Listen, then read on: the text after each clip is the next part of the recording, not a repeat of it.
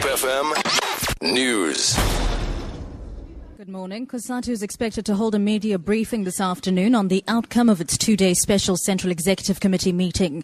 Yesterday, the committee announced its decision to fire COSATU General Secretary Zwelinzima Vavi. Many had expected the move after Vavi refused to step down, but announced that he would boycott the CEC meeting. The CEC had expected Vavi to explain why he had boycotted the last meeting, distanced himself from COSATU's decision to expel NUMSA and expose the Labour Federation's internal processes, financial affairs.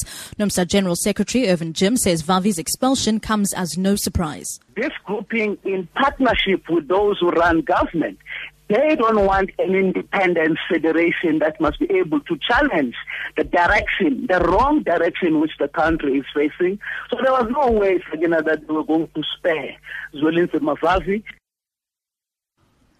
Public Enterprises Minister Lynn Brown's spokesperson Lionel Ardendorf says the minister has not yet received a resolution from the Eskom board confirming Chairperson Zola Tsotsi's resignation. Ardendorf says the minister will only comment on the matter after she receives the document. Marisa Simos reports. Tsotsi's resignation comes after he was accused of acting improperly. Earlier this month, he announced the suspension of 4 senior Eskom executives, including CEO Tsidiso Matona. It says Tsotsi has resigned in the interest of the company and the country and has been done to allow the board to focus on the core issues that Eskom is facing.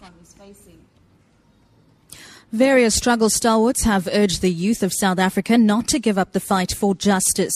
A group of young people chosen from a number of schools in the Western Cape interacted with them in a dialogue about reconciliation in Cape Town. It comes as the country is wrapping up celebrations of Human Rights Month. Africa today is facing a number of issues related to equality and racial divides. 88-year-old Rahmatunisa Jaffa was one of the icons in attendance. We will never go back to apartheid, and we have gone forward, and as I said earlier, we've won the war because it was a war. Many soldiers died.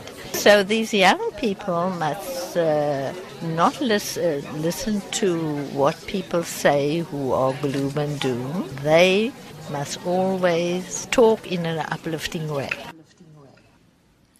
And finally, in what may seem to be an indictment of his poor handling of Boko Haram militants in northeastern Nigeria, President Goodluck Jonathan has lost the vote in Borno State. It was one of the states in which the militants carried out attacks. Despite recent gains in the war against the militants, voters delivered a resounding victory for opposition candidate Muhammadu Buhari in the region. Sarah Kimani reports. President Goodluck Jonathan had garnered more than 14,000 votes against 233,000 for his main opponent, Muhammadu Buhari, in 21 local government areas. There are 27 local government areas in the Borno state. Analysts had predicted that Boko Haram issue would either make or break a second-term run for Jonathan. One of the main undoings for Jonathan's campaign is his perceived delay in rescuing more than 200 girls kidnapped in a school in Chibok almost a year ago. For Good Hope FM News, I'm Sibs Matiela.